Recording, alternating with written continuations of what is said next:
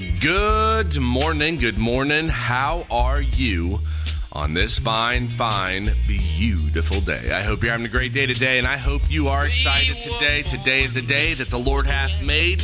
It's about the moments of your life.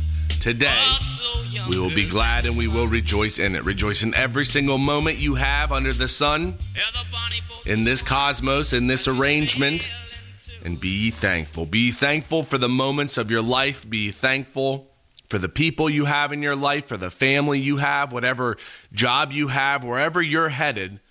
Be thankful. Give God this sacrifice of praise.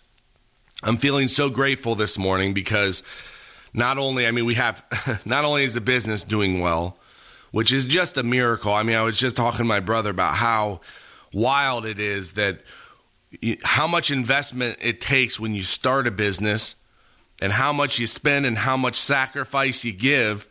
And then when you start getting into it, I think 80% of businesses go under, even after 10 years, which just kind of blows my mind. But the fact that God put our business and gave us a foundation of what we have, He's going to work in your heart. He's going to get you through the times you need to get through, especially if you put Him first. Put God first in your life. Think on the things that He wants you to think on, which is building the relationship, having that trust. It's wild, that verse. He sets the time side by side in order that we find nothing past Him. I look back at the times when we were so poor. So poor. And how much I wrote and thank God and praise God and just asked Him to take care of it and to take care of this and why am I going through this? Why are we going through this? And to see where we are now, you look back at those times knowing what He did for you, knowing what He's done for you. And you sit in the place thanking Him constantly. I know my brother, my sister-in-law, my mom, my sister, I'm sure my dad, my step. Everybody's there thanking God constantly. Where are you in your life? What are you putting first? How important is God in your life? How important is building that relationship with God in your life? You got to set your priorities. You're in control of your mind. The mind is not in control of you. You live in the spiritual. You don't live in the carnal. You stay focused. You put this word on in your mind and you stay focused on it. If it's a verse, find a verse and stick to it. Every day, don't allow your mind to be shaken. Stick to it. I was reading in Ephesians chapter 4, verse 1. It says, I therefore, the prisoner of the Lord, beseech you that you walk worthy of the vocation wherewith you were called or summoned. Walk worthy of that vocation. And walking is set your course of life in the vocation wherewith you were called, or the job or the calling wherewith you were called. With all lowliness and meekness, with long suffering, forbearing one another, remaining within love. The job is easy in this life. You put God first, you build a relationship with God, and then you walk in this life. You set your course of life with all humility, endeavoring to keep an even temper long before anger, forbearing or bearing with others in love, setting your course, your life in love. And if you have to change your mind and start praying for people, this is the one thing that I'm always doing constantly, because my carnal nature is to judge. The thought is going to happen. It's what you do with the thought.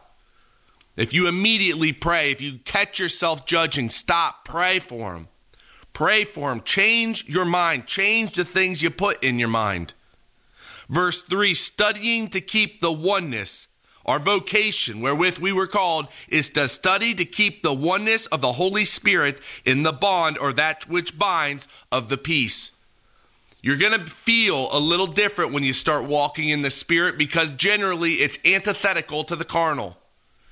And it's hard to keep that oneness of the Spirit. It's hard to keep calm when it's completely antithetical, when it's different, when it's when it's contrary to what the world is telling you.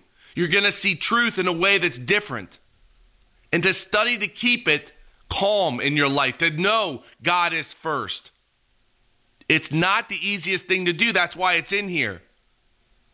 But once you do it, once you set it, once you set God in your life and you set the Holy Spirit, you start walking in the Spirit, it's going to change everything.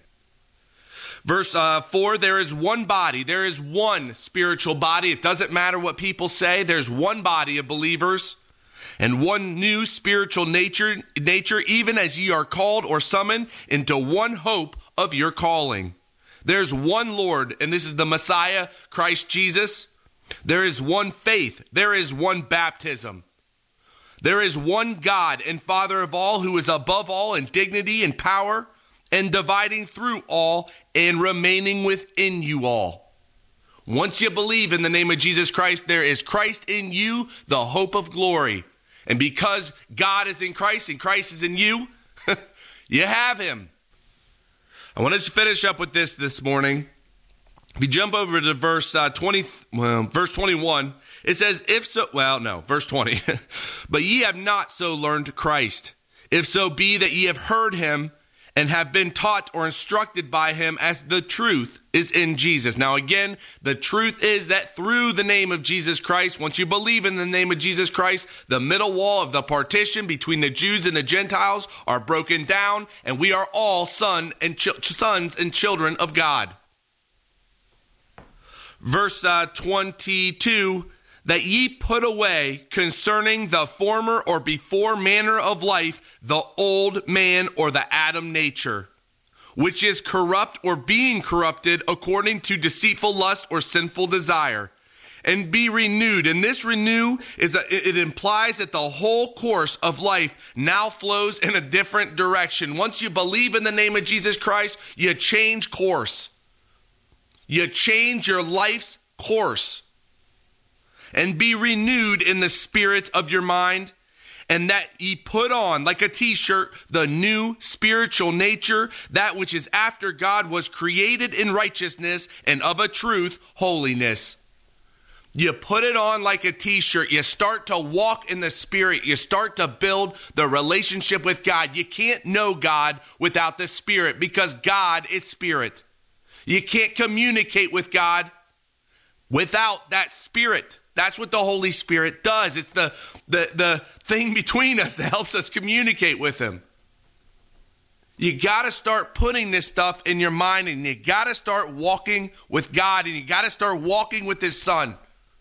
There is one job in this life. One job. Get to know God. Do you know him? Do you talk to him? Have you built a relationship with him? Can you hear God? It's the epignosis. To have a true and personal relationship with an object, which is God, where you hear from him and heed his advice. Do you put on the word? Do you study the word? We are to study to be workmen of the word. What's your priority? Where are you? Focus on the things that matter. Have a phenomenal day today. Pray the big prayers, lift everything up in the name of Jesus Christ, because without that name, it's not going anywhere. God bless you, and I'll talk to you tomorrow.